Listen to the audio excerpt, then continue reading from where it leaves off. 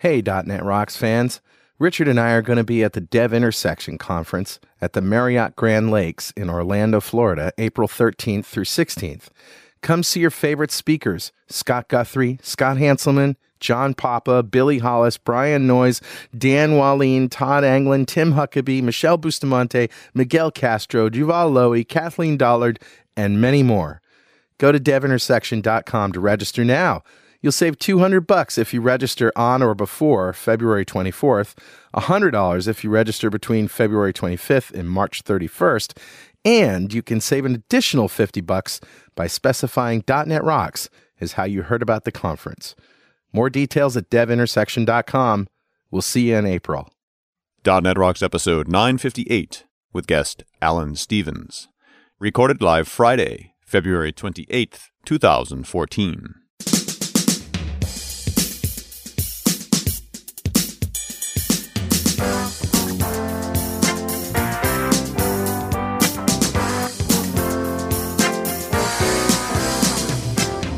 This episode is brought to you by Telerik, offering the best in developer tools and support.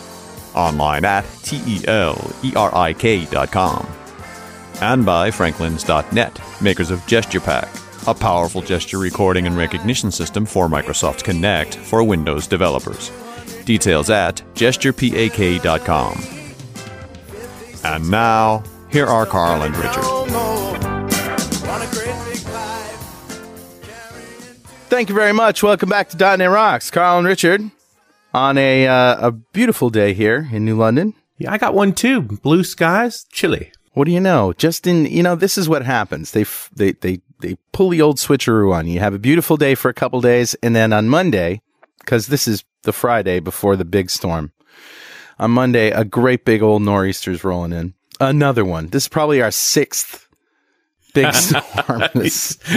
Don't curse, man. You cursed last time. Oh, I'm sorry. Am I complaining too loud? You upset people when you curse. Don't do it. All right. Let's just roll the music for Better Know Framework. All right, bub.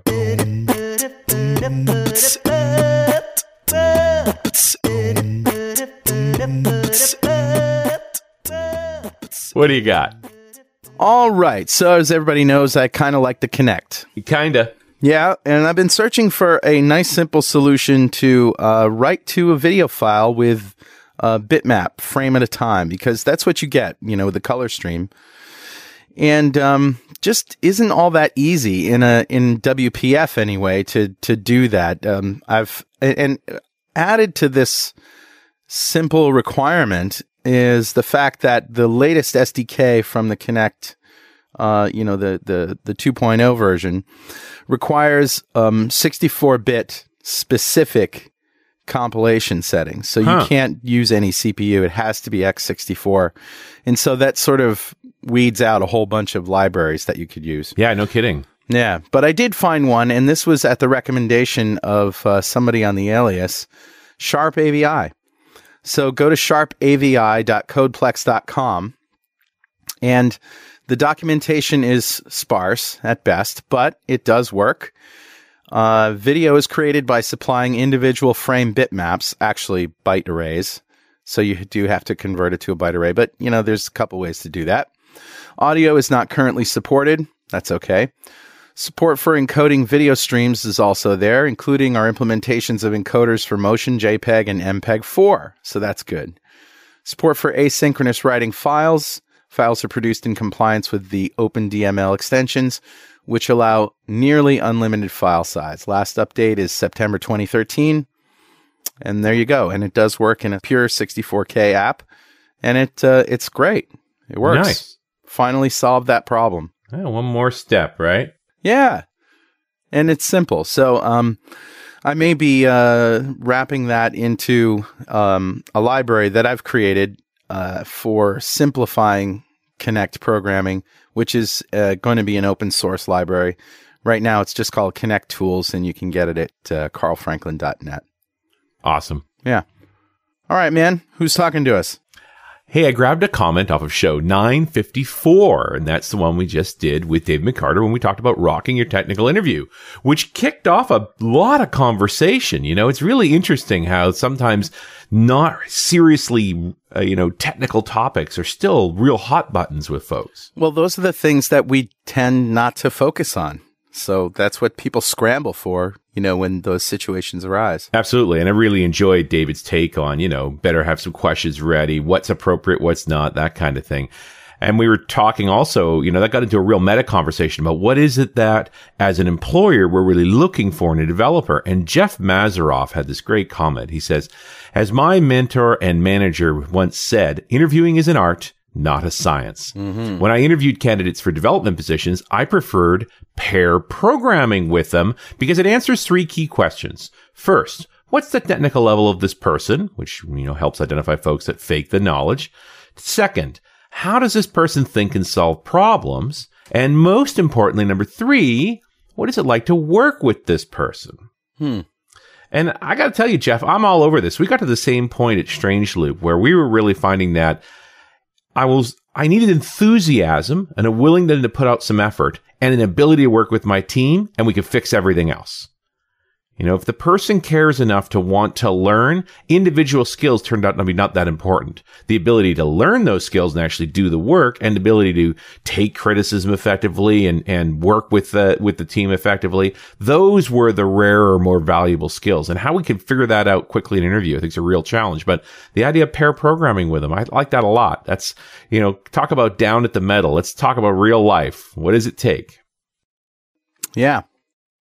So, Jeff, thanks so much for your comment. A .NET Rocks mug is on its way to you. And if you'd like a .NET Rocks mug, just write a comment on the website at .NETRocks.com or on any of our mobile apps. We've got them for iOS, Android, Windows Phone 7 and 8, and Windows 8. And those apps were built by Diatom Enterprises. Who'd love to build you an app? Just go to diatomenterprises.com.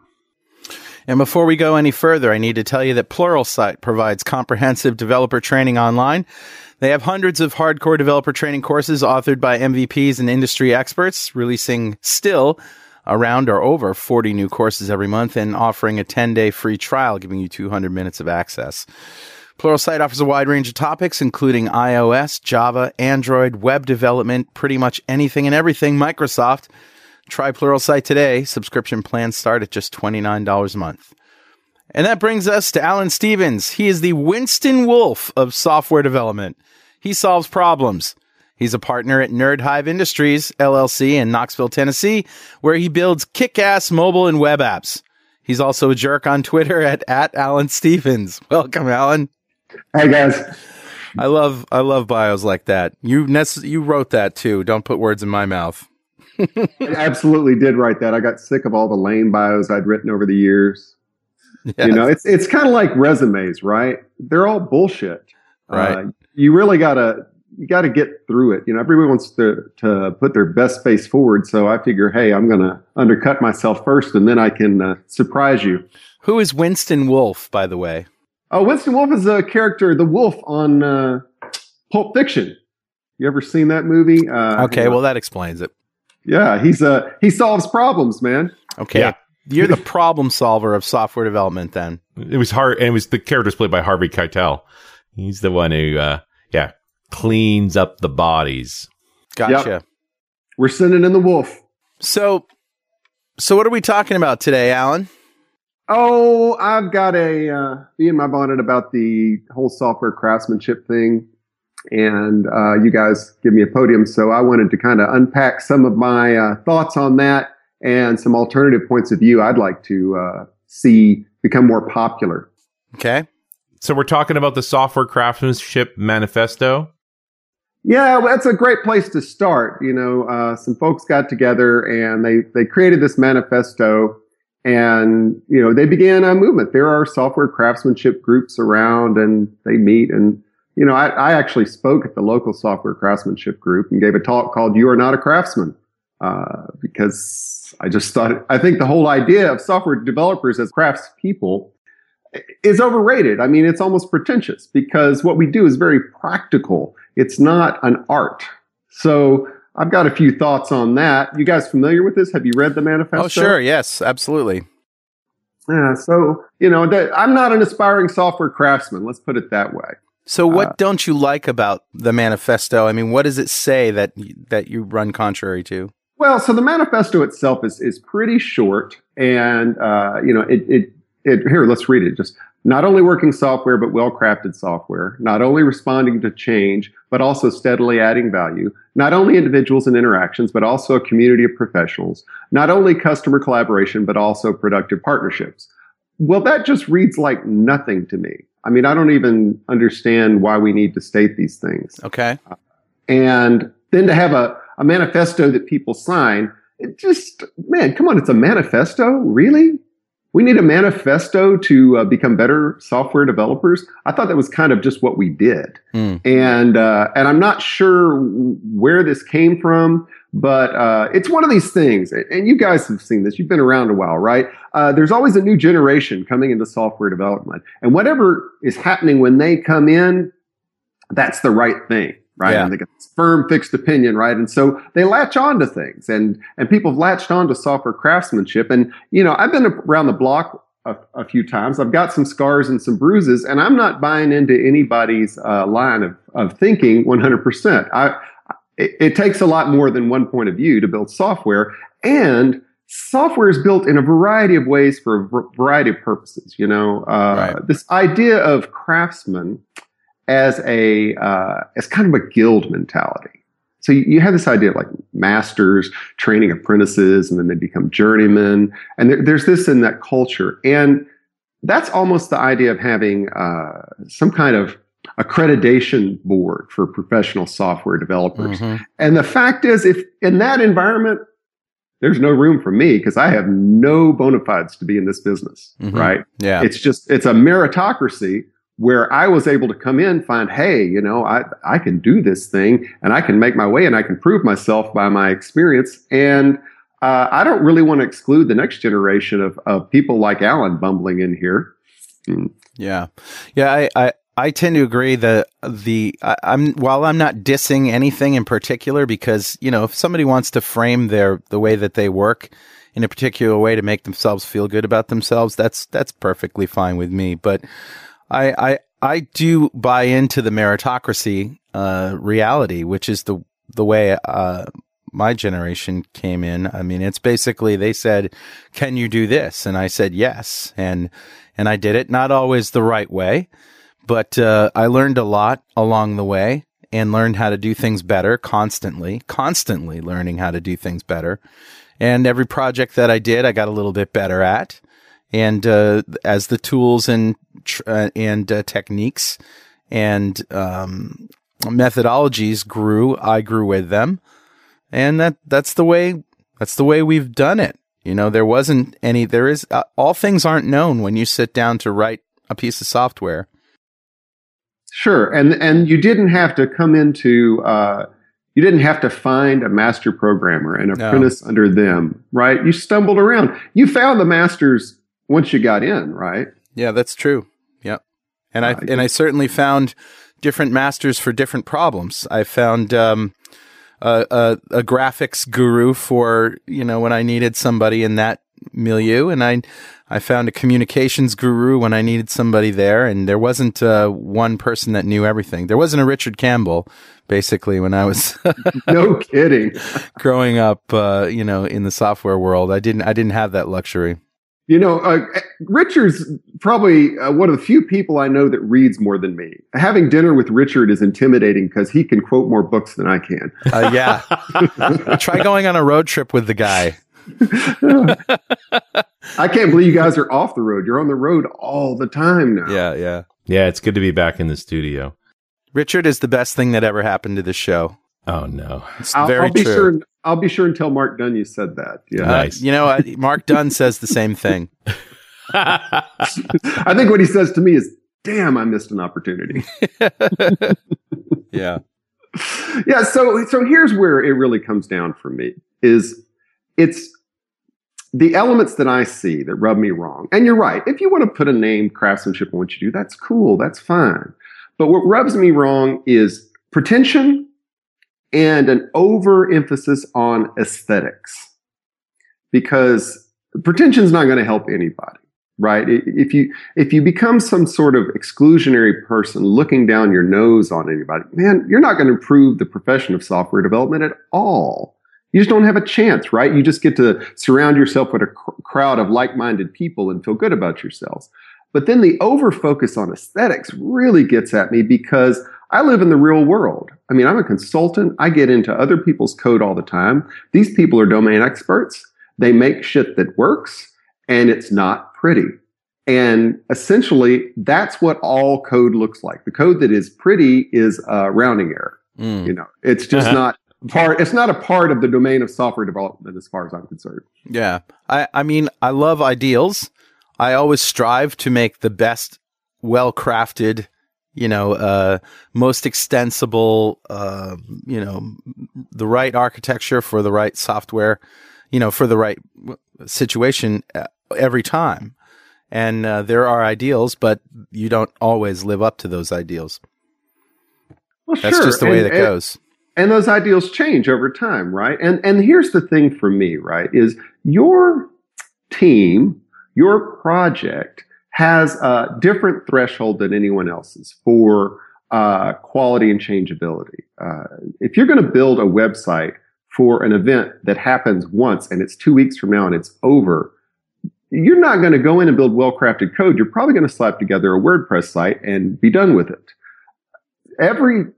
Every project is not the same, and it doesn't require the same level of craftsmanship. There is certain code that probably requires craftsmanship, but that code runs in pacemakers as far as I'm concerned, because it has to be right the first time. Yeah, and the other thing that bothers me is that there's a sense of devaluing real craftsmen in my mind, because I have a great deal of respect for real craftsmen. What comes to mind when you guys think of a real craftsperson? Well, I think of a luthier because I'm a guitar player, and I think of somebody who can sort of feel the thickness of the wood, and be one with that, and sort of shape, make an instrument out of a block of wood. That kind of thing. Absolutely. Are you familiar with Kevin Ryan? No.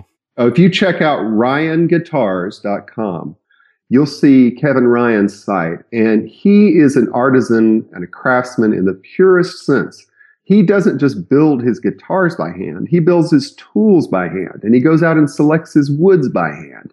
And it is a beautiful process. Wow. And I can't relate it in any way to what I see other people doing and what I do as a software developer. It is a beautiful thing. I admire it greatly. And I would love to have a $35,000 guitar built by him. Probably not going to happen in the near future.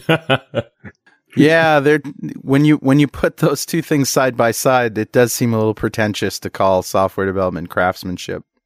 Well, exactly. Now, Richard, what do you think of when you think of craftsmanship? I come more from an engineering background, so I love the craft of a well-built bridge. Not that there's really any poorly built bridges today anyway. They've been neglected, but I admire large architecture like that, and the modern bridge is a fascinating thing that takes a lot of different people to make it happen. And I see it. I know it's engineering because it's mostly about carrying cars across rivers, but I see the art in it as well. I think it's, the thing about, I'm looking at the Kevin Ryan guitars right now. I'm like, they're works of art. Right. But they also, would that work of art still be a work of art if it didn't play well? No, absolutely not. It has to have a function. Right. And be extraordinary at its function too, I would think. If you really want to talk about craftsmanship, isn't it? Not only did I achieve the function, I knocked it out of the park, and it's gorgeous doing it.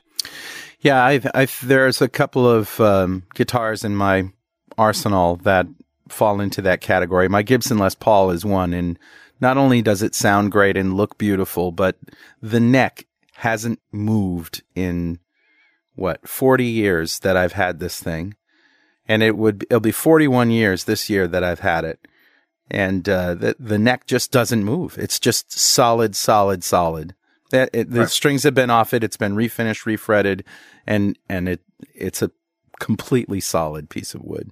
Right. And in a throwaway culture, we notice craftsmanship like that. Yeah.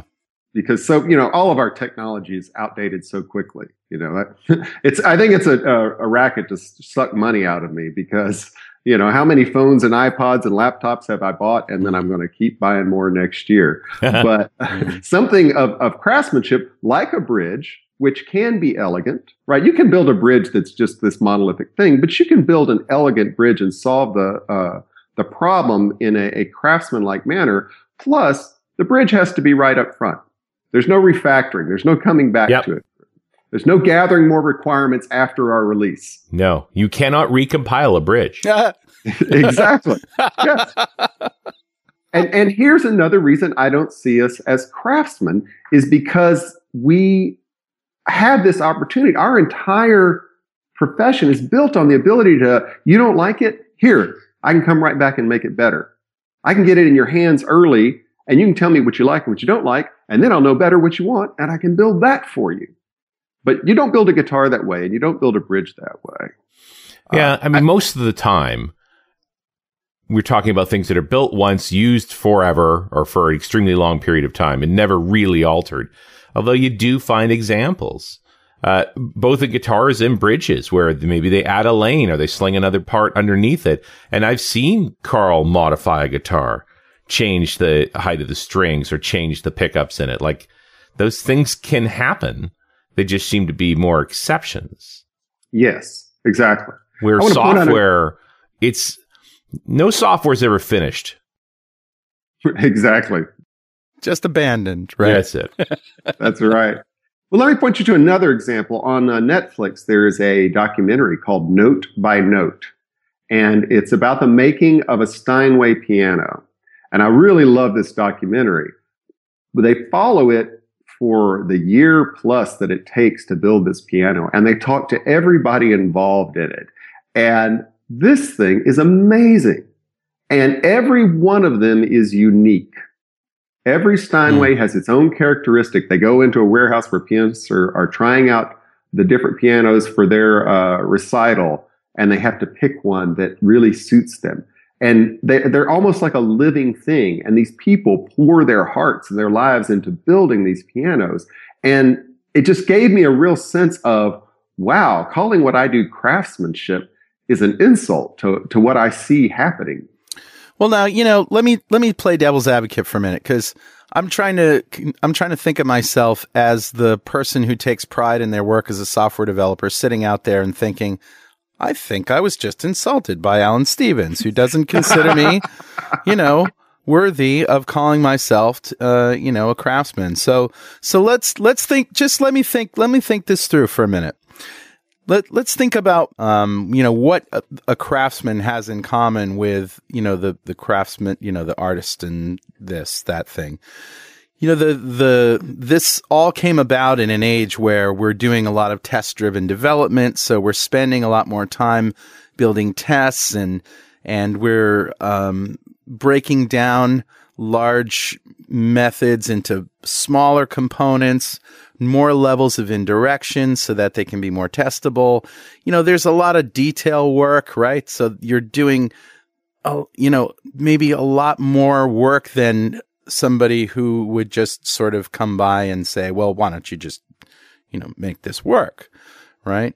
So maybe there's more steps involved. You're taking more time, you're sort of sitting with your coffee and you're taking a lot more time than the typical developer would. And so maybe that there's that craftsman sense in that the time and care that we're taking to do it right, qualifies me to call myself a craftsman. Well, that's fair enough. By the way, if you feel like you've been insulted by Alan Stevens, you're in good company. Yeah, okay. Welcome to the club. Yes. No, I understand what you're saying, and I think that's a valid point of view. So I would counter that by saying, what is doing it right? Because if you're going to sit around and polish code that needs to be out in front of a customer, you're not doing it right. If you're over-focused on the aesthetics and the perfection of your code and getting it right the first time, especially, then you may not be doing it right, actually. Mm-hmm. There is a place that is good enough. and this is where I get a lot of pushback, and this is where I've realized what an old fart developer I've become. Where I say there's good enough and it's okay. Don't be insulted. And some people are like, no, there's no good enough. There's only right. And no, there isn't really. What's good enough for your project and your team is maybe different than another one, but there is good enough. And the majority of developers, honestly, aren't listening to .NET Rocks or other podcasts. They're not going to user groups. They're not even watching Pluralsight videos, which they should be. They're excellent, but they're not. And those are the bulk of the people building software. And you know what? They build software that works. It's out there solving problems for people, which is the main goal. And if we're going to work on our skill at all, I feel like, and this is maybe just from my point of view as a consultant, then the skill I need to work on is helping these people to build their software with their skill level, with the level of quality that they can manage. They can't manage. I mean, honestly, the three of us sitting here talking, we can manage incredible quality in software. We're obsessed no matter what we undertake. But most people aren't us by a large degree. Okay. Well, and I guess the question is, are you actually elevating their skill? Is that part of the service you're providing, is to move that up for them? It's humility. It really is, because it is very easy. And I'm sure you guys have experienced this, to open up somebody else's code and go, oh my God, what were they thinking, right? Well, they do say consultant is the synthesis of con, game, and insult. So, there you go. But that's it. It's my role to see the craft in what they've done. They know they've solved a problem for their customer. They know what their customer needs, and they've solved it. So if I But generally you were called for a reason. I guess my question really is, are you there to help them build better software? Or are you there to cover off the patches where their skills aren't where they need to be to solve the problem for their customer? Well, let's not just think about me. Let's think about someone inside of a team where we're going to assume the average is not the software craftsman. What is your role there? If you're going to be a craftsman, you're actually going to go in and you're going to use all of your skill and knowledge and aesthetics to help the people around you.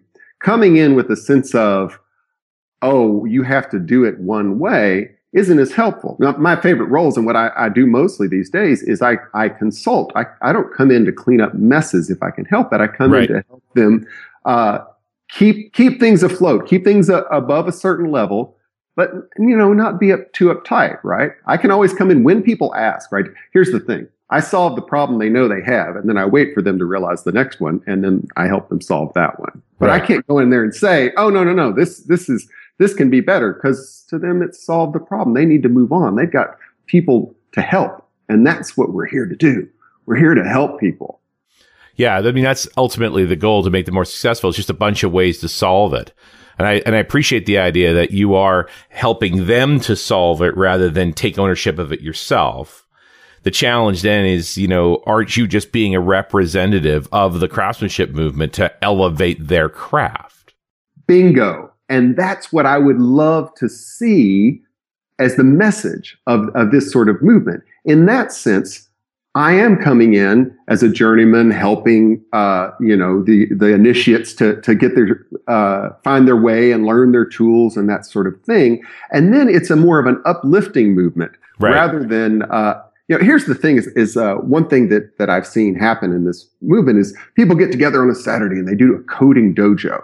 Right. And this is a really kind of an interesting thing, right? They take a problem and they solve it over and over in different ways. And they really kind of build up their thinking skills and understanding different ways to use the language and the tools. And it's great. And they pair programming. I'm a huge pair programming fan. I can't think of anything better you can do to improve your skills and increase your humility than code side by side with another developer of any skill level. So this stuff is great. But then one thing I hear is that this is what everyone should be doing. This is the way to do it. And my thought is, if that's how you want to spend your Saturday, that's awesome. Right. Nobody has to do it. If you want to do it and it makes you feel good and you learn, you get something out of it, and you connect with other developers, great. But there shouldn't be any assumption that everyone should be doing that. And if you're not doing that, I mean, hey, I got 3 teenagers, man. I got a lot to do on Saturday. Hey, Richard. Yeah, buddy. You know what time it is? Must be that happy time again. That's right. It's time to come down from an insulting pillar of pretentiousness to dump a fat sack of bad jokes all over every man. It's time to give away a Telerik DevCraft Complete collection to one lucky member of the .NET Rocks fan club. But before I tell you who the winner is, I have a message from Telerik. Oh. Mobile apps are dead. What? Watch as Telerik unveils what comes next. Are you stuck with tools and vendors that make you choose between native, hybrid, and web-based approaches? You no longer have to choose. Mobile apps are dead, and there's a new way forward. The new wave is all about building long-lasting and compelling cross-platform and multi-device apps that will forever transform mobile development for the better. Are you ready? Go to www.mobileappsaredead.com, where you'll learn how to pick the right approach for each project, tackle the fragmented and dynamic mobile ecosystem, elevate your productivity and shorten time to market, and create compelling experiences across platforms and devices. Go to mobileappsaredead.com to watch the free online keynote from Telerik. And don't forget to thank them for supporting .NET Rocks. All right, buddy, who's our winner? Today's winner is Andy Philo from St. Paul, Minnesota. Congratulations, Andy. Golf clap. Golf You clap. get the for Andy. clappers. I got the clapper. Nice. And Andy just won a DevCraft Complete collection. That's just about everything Telerik does in one box. It's a $2,000 value. If you don't know what we're talking about, go to .NETRocks.com, click on the big Get Free Stuff button, answer a few questions, and join the fan club. We have thousands of members all over the world. Every show we give away stuff. Every December we give away $5,000 worth of technology to one lucky member. We've done it twice now. And of course, Alan, we'd like to ask our guests, what would you buy right now with $5,000? Oh, I've thought this over, man. And I think of all these tech toys that I'd love to buy and build a recording studio. And then I realized all that stuff might just sit totally idle as I'm out busy living my life. And I want things that are going to really lift my life. And I started thinking of a project. I've been working with some people that do some GPS stuff. And I thought, wow, it'd be really cool to start, finding ways to track GPS and monitor when people are crossing boundaries and tracking my environment around me. And I don't really have a specific thing for that, but I just thought, wow, this not just this kind of Google Glass thing with all the information in the world in front of me, but all the information around me and what's happening in a collective sense. And, getting notifications on my phone when my friends pass into my part of town, right? And I can say, hey. You want the ultimate dashboard. What's happening? Yeah, where are people going? And so, I don't know, I just thought about playing with various GPS tools and monitoring tools and sticking chips in my kids' heads. Awesome. And spoken like somebody who has teenagers. Yeah. Yeah. I have Google Glass, and there is an app, and the names jumped out of my head. I think it might be Path that actually does that sort of uses GPS data and your orientation, which way you're looking, to do that augmented reality effect of, hey, you're looking at this building. Here's some information about it. Yeah. And it's interesting. It's just not that Google Glass is intended as augmented reality. It's deliberately out of your main sight line. You have to look up at it. Right. But it is the beginnings of that idea. I don't know what it's going to take to finally build something that does really augmented reality. It's not a trivial problem. Yeah, I think I really just want to find my friends for drinks at conferences better is what it comes down to. Yeah. What can we do to eliminate the "where are you" text? Right. Yeah, exactly. Right. That you solve that problem. That's the problem. You crack that one, and everything else will fall into place. I have a friend who's a bit of a Mr. Wizard who his office is just filled with this kind of project. And that's the kind of thing it'd be fun to work on with a friend, I think. Yeah, I do think we've not taken enough advantage of this idea of defining boundaries or, sort of capture areas for GPS data. So, when I get close enough to my house, you should just be switching over to my house Wi-Fi. You nailed it. Exactly. Yep. And things should be happening at the house to prepare for my arrival. And really, where this came from is an idea for a project I'm on where they were talking about, well, when guests arrive at the airport, the hotel should probably know. Right. Yeah. They'd be prepared. It's not that complicated a thing. No. Oh, that app I was talking about is called Field Trip, which is an excellent name. Nice. Very cool. Field Trip on the glass, a dedicated glass app for giving you that kind of information. But yeah, geofencing is the sort of archetype technology around when I cross over a particular region, change behavior. You got it. That's exactly the sort of thing I was thinking of. And really more in the sense of my family and my friends, right? Keeping aware of my extended network, because that's really important to me. And we've made attempts at it a bunch of times. Like TripIt's pretty good at letting me know when other people I know who use TripIt are in my town or where I'm going to be. Right. But I have to go tell TripIt. Yeah. I'm way too lazy for that. Well, you're hardly traveling at all. Oh, man, I'm taking a break. It's so nice. You guys should try it. That's crazy talk. That is crazy talk. Crazy talk. It turns out I have a family I love, and I like to be home on weekends. It's all kinds of things I'd forgotten about. So the other cynic in me says, is Alan just like not willing to work as much now? And he's just like, software craftsmanship, But, I just want to, I want to do less work. No, I hear that. And so let's take this in a little bit of a different direction then, and let's take it in a more positive direction. Because my skepticism is not pessimism. I'm skeptical of the message and how far you want to take it. Okay. But I would like to substitute a software craftsmanship movement with a software design movement, where people become much more aware of how to design software. I feel like that's totally lost in the shuffle of building, doing these little dojos and that kind of thing. Well, yeah, and it's real, right? I mean, it's not. You're right. It's not aesthetic in general terms. It's real.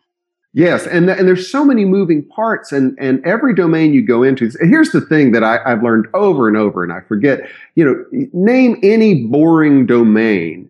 And once you get into it, it's infinitely complex. You just have to set a limit on how far you're going to go in trying to understand and manage that domain. And then you've got to manage all the moving parts. And once I get lost in that, it really doesn't matter if it's a dry cleaner or if it's the space shuttle. So I would like to see more of a design movement. And in design, there's a lot of ambiguity, right? That you've got to decide what your values are and what the priorities are at this time. So I want to throw out a word that I learned from a fellow named Tal Ben Shahar. He's got a book called The Pursuit of Perfect, Chasing Perfection. And the word he uses in there is optimalist. Back in the end of the roaring 90s, Dave Thomas and Andy Hunt wrote a book called The Pragmatic Programmer, which is almost life-changing for me. I got to meet Dave Thomas last year. It was great to talk to him.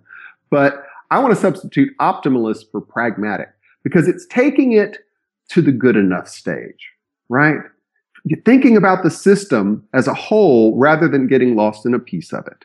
And then focusing on the things that are most effective there. And I have some suggestions for that. There are two things that I think get lost over and over again.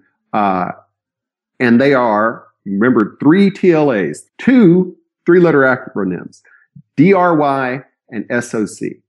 I think don't repeat yourself and separation of concerns are the foundation for building a design. You guys familiar with those concepts? Sure. Yeah. So, all the time we see duplication in code. And there's a limit to which we want to reduce duplication because you can go forever. It's almost like normalizing a database, right? If you let a DBA loose, they're going to way over-optimize the database to reduce duplication. So you got to find your threshold, but reducing duplication is one of the best ways to keep a system maintainable and understandable because where does it do that thing? It does it here in one place. And then separation of concerns is about where the hell does this piece of functionality go, right? Yeah. We find code, with 4,000 line methods in it. Everything doesn't go in the one place, right? Everything doesn't go in page load. I think we all know what I'm talking about. Yeah. So, figure out where does this code go and reducing the duplication. That's the foundation for design. You're making design decisions at that point. And then it gets into naming. And as you start naming things sanely and putting things places, the system will evolve a design over time. Are you guys familiar with the idea of technical debt? Ward Cunningham coined that term. Oh, of course. Right. So the way I hear it used a lot is people talk about this system has taken on a lot of debt and we need to pay it off. And that's just, to me, refactoring and maintaining a system. The way that Ward Cunningham intended this was, I'm going to ship it now, even though I know my understanding and my design isn't complete, because it's better to get in front of a customer than to pay this off right now. So we're going to take on some debt as a way of getting it to the customer faster. Right. I'm going to buy a house and go in debt in a way to get in a house faster. And then I'll pay it off later. So taking on debt is a way to improve your design. Hey, find out what needs to happen. And then I think a movement toward design then is an aesthetic I can totally buy into. And a design is evolving and it's a growing thing. Fred Brooks, are you guys familiar with him? He wrote Mythical Man Month. Mythical Man Month, thank you, and No Silver Bullet. And he says, grow, don't build software. I love that metaphor, and I feel that way.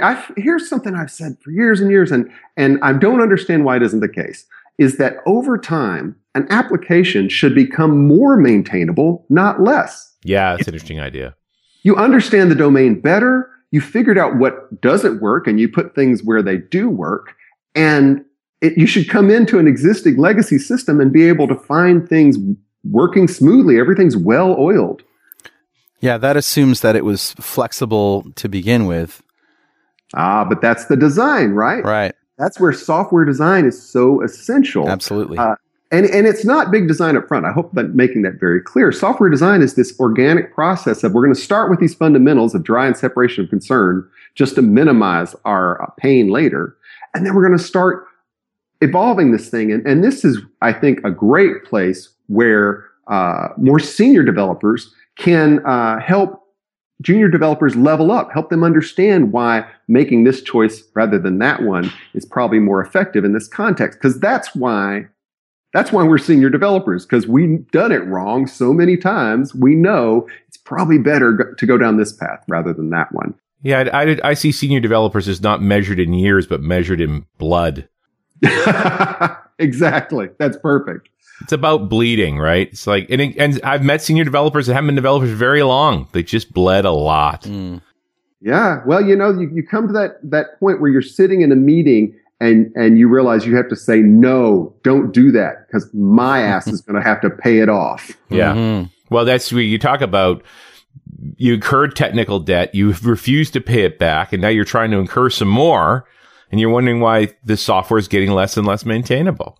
Right. And so this isn't an aesthetic of upfront getting it right and elegant coding in the small, but it's in growing and developing an eye for the aesthetic and elegance of design over time. And that's where, if there's a positive push to my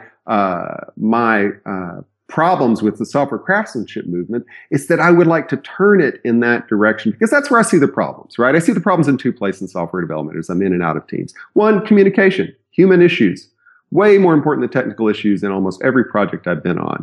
And then the second is when you get into the code is because nobody's talking, everybody's thinking different ways and building it different ways. And we're not evolving a design that is a communication through code, right?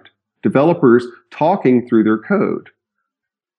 And once you understand one another, we know where to put things. We know how to name things. Well, and I think that is its own language, and it's ultimately the best manifestation of what you were trying to say, what you actually said. Sure. Yeah, so this optimalist attitude toward design is really what I would like to see more of a focus on, but it's also something that's very hard to do in the small, right? It's hard to sit somebody down and show them this in one sitting. You have to go in and out of code. You have to see things change over time to understand. Somebody has to explain their choices. Right. Well, I'm still hung on this technical debt thing. When you incur debt to a house, there's somebody highly motivated for you to pay that debt back, where it's remarkably easy to ignore technical debt. Right. And that's why it has to be taken on very consciously. It's an intentional way of building and designing software, but you're absolutely right. If somebody's going to assume that we don't have debt and we don't have to pay it off. So after every release, right, you push it out there, you've taken on some debt, But then you learn and you pay that debt off as you go with each release. But that doesn't imply just plowing forward and building on a weaker and weaker foundation. You want to strengthen it as you go. And that's my idea. It should grow more maintainable, not less. And I say that as somebody who works in, 15, 20-year-old code. In some sense, it's not maintainable because it's really hard for me to find things and things are very tightly coupled. But in another sense, it's solid. It's run for 20 years. Right. People use it every day. All I can do is break it. Yeah. Well, and you wonder if it shouldn't be more resilient to your breaking, You leave a piece of structural wood in a house for 30 years, you can't even drive a nail into that wood anymore. Right. Oh, yeah. Yeah. And older wood the older the house, the more that's true. Right. 2x4s actually used to be 2 inches by 4 inches. It's an interesting thing. So something a fellow named David Harvey said really sticks with me. He says, being against craftsmanship is like being against world peace kittens or sliced bread. So I really feel like I come out as a real downer on this. But every time I see somebody push for this craftsmanship, I push back with this idea of, well, are you being humble? Are you being productive? Are you lifting others up, or are you just kind of putting yourself in a monoculture? Those are the things that I really am pushing back against. But I'm all for, Kaizen, the idea of the continuous improvement from Lean and the Toyota manufacturing system. This idea of ongoing improvement. Absolutely. We should all be doing that. In fact, that should be in any profession. I would hope we didn't even have to say that out loud. Sure. It's required. Well, couldn't you add to that axiom, if you're not improving your process, you're damaging your process? Like it invariably comes apart if it's not paid attention to. Especially in this profession, in this field. I kind of see this as maybe just sort of something that says, I care about what I do, and I'm signing this manifesto, putting my name to it so that I can point people here and see that, oh no, I do indeed care about what I do. Look, my name is on here. Yeah. Is that really what this is for, do you think? Well, I think it's a mirror. Because it really is. I mean, this is all common sense when it comes to software. Sure. And when I look at the manifesto, it's very simple, and it's also very broad, which is kind of an odd thing to sign. I'm like, well, yes, obviously, but it's also a bit of a mirror, because what I'm responding to is the way that I've seen other people look at it and see what they want to see and then move in this direction. And I just think, this is not helping the profession. I try to think of the entire profession of software development and how to deal with the real world of software development. The thing about Fred Brooks and why I really love his opinions is he's worked on huge projects. He has bled a lot.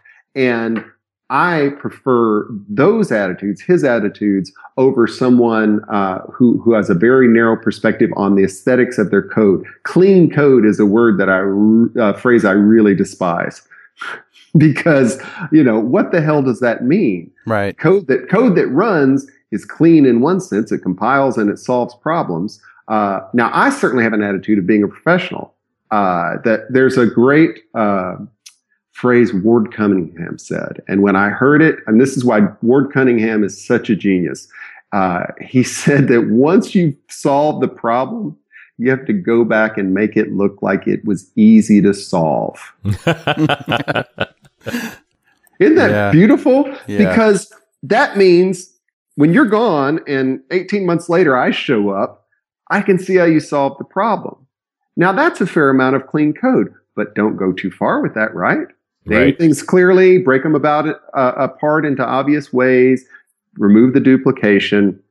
Leave me some breadcrumbs. So that's what I need. What I'm getting here and where my mind is going is we have two problems. We have the problem of communicating big ideas, which requires distillation into catchphrases like well-crafted software, buzzwords like steadily adding value, productive partnerships, and things that can be easily remembered. And, however, those things, as you say, are so broad that people see what they want to see in them and then sort of hijack them for their own purposes. And look, this is an old story in humanity, right? Absolutely. Stories have been hijacked for their own personal purposes and redefined all throughout human history for good and for ill.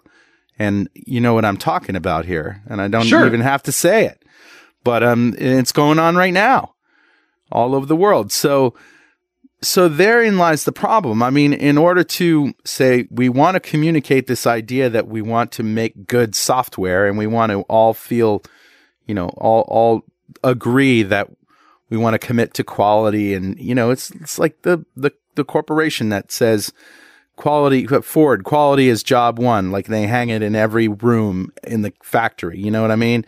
And we all agree that quality is job one. Yes, we all, and it pumps us up, but we all sort of assign what we want to read into it.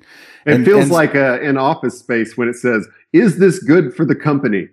It's almost this empty slogan at a certain point. Yeah. And so really what I'm thinking is it's not so much a problem we have with the intent behind the manifesto, but what people have read into it. Right. And what direction can it go? You made me think of Joseph Campbell again when you talk about hijacking these stories, right? Well, I mean, he's the person who gave me the perspective to look around it and through time and see the similarities in these things. Yes. Sure. So, what story is the software craftsmanship movement trying to tell? I see there are, it's not one thing. There are many people involved, and I think all of them are well-meaning. I'm just pushing back with my attitude of I think maybe it would be better if we focused it in this direction. And I don't have any authority position, but I have an opinion. Mm-hmm. And you guys are giving me a place to air it. Sure. There's a story there about software craftsmanship. There's a story there of a sense of resenting being made into a cog, right? Into a system where all code is the same, just crank it out. And wanting to value what you do more highly. And that's great.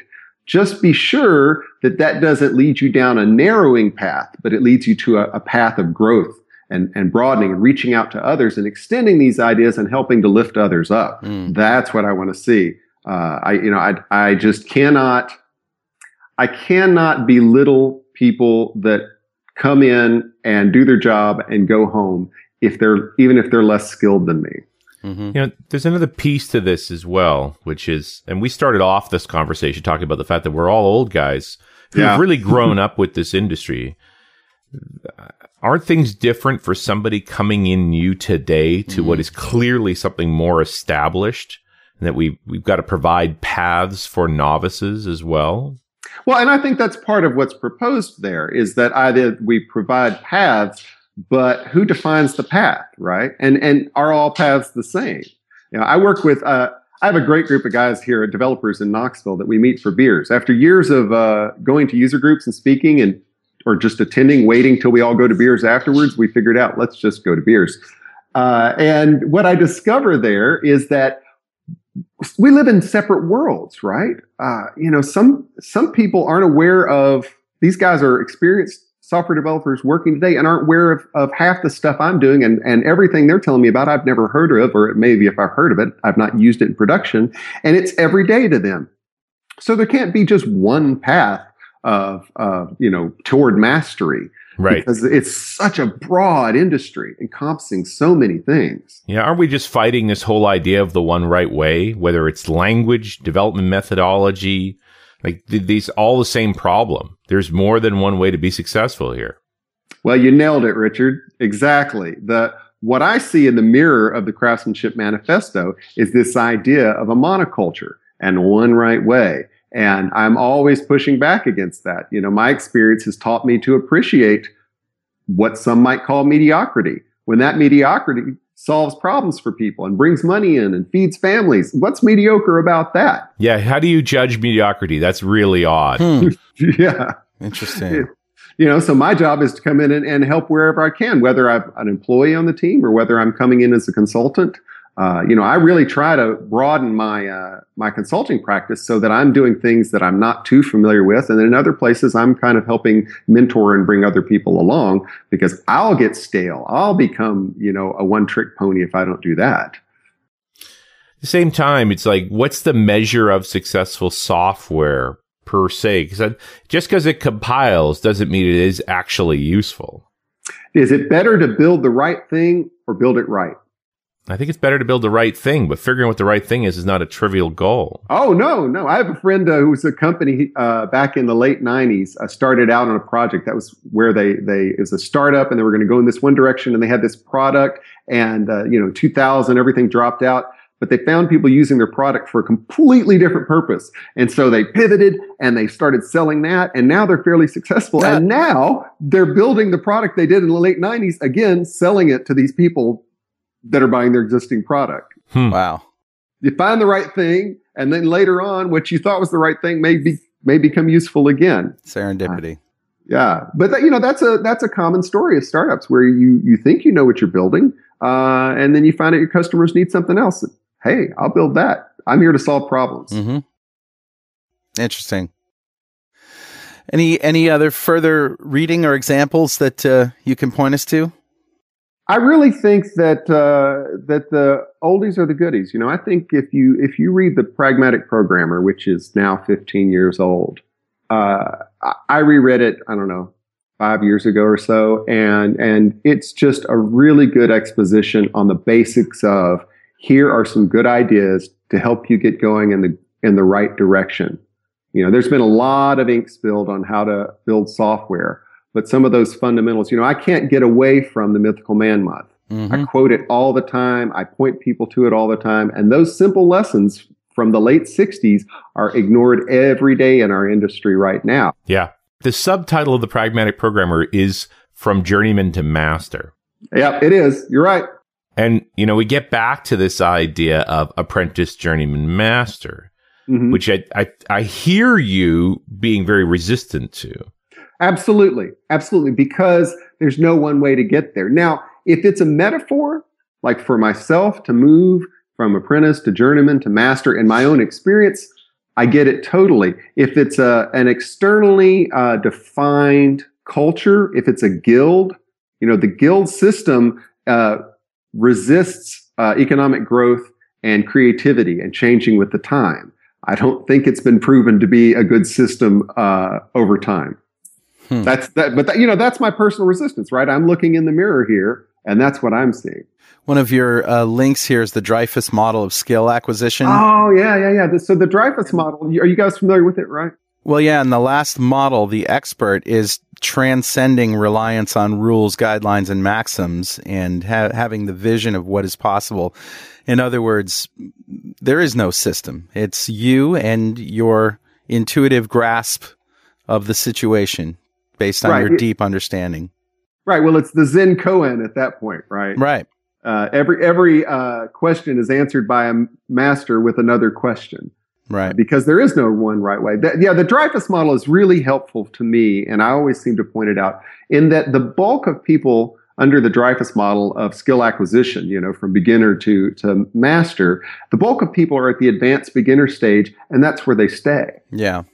And I would say, you're clearly at the expert level where you do not want a system telling you what you should do next. But there are so many people that are just dying for some direction and some guidance.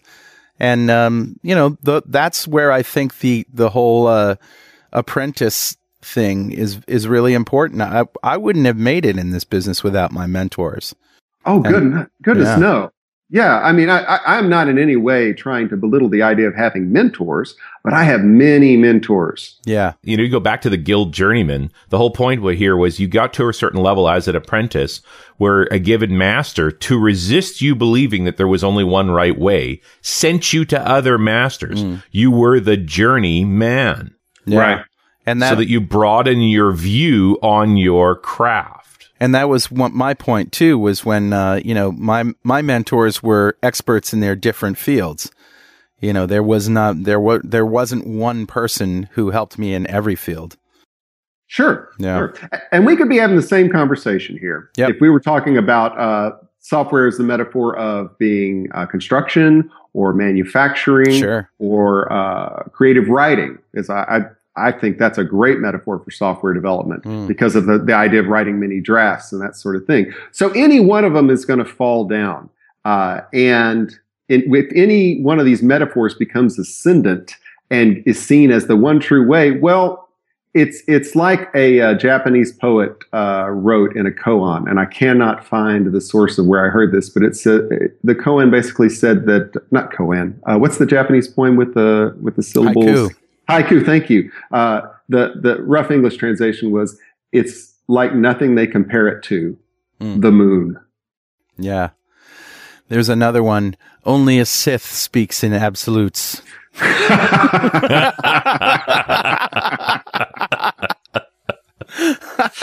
Amen, brother. That's not a bad way to just stop that craziness in a meeting. Right there. It's like, hey, bang on. Yeah. Indeed. Right. So, I think it's fair to push back against any, I'm playing devil's advocate to the software craftsmanship movement. Okay. And I feel like that's the best contribution I can give right now. I'm not belittling anybody. But you guys know me. I'm always happy to take a side in a conversation just to keep it going. All good points, Alan. Thank you very much for joining us for this hour. Hey, thanks for letting me have this conversation with you. I miss you guys. I hope to see you on the road again next year. Yeah, we hope to see you too. I'm sure we will. Absolutely. Take care. All right, bye-bye. And we'll see you next time on .NET Rocks.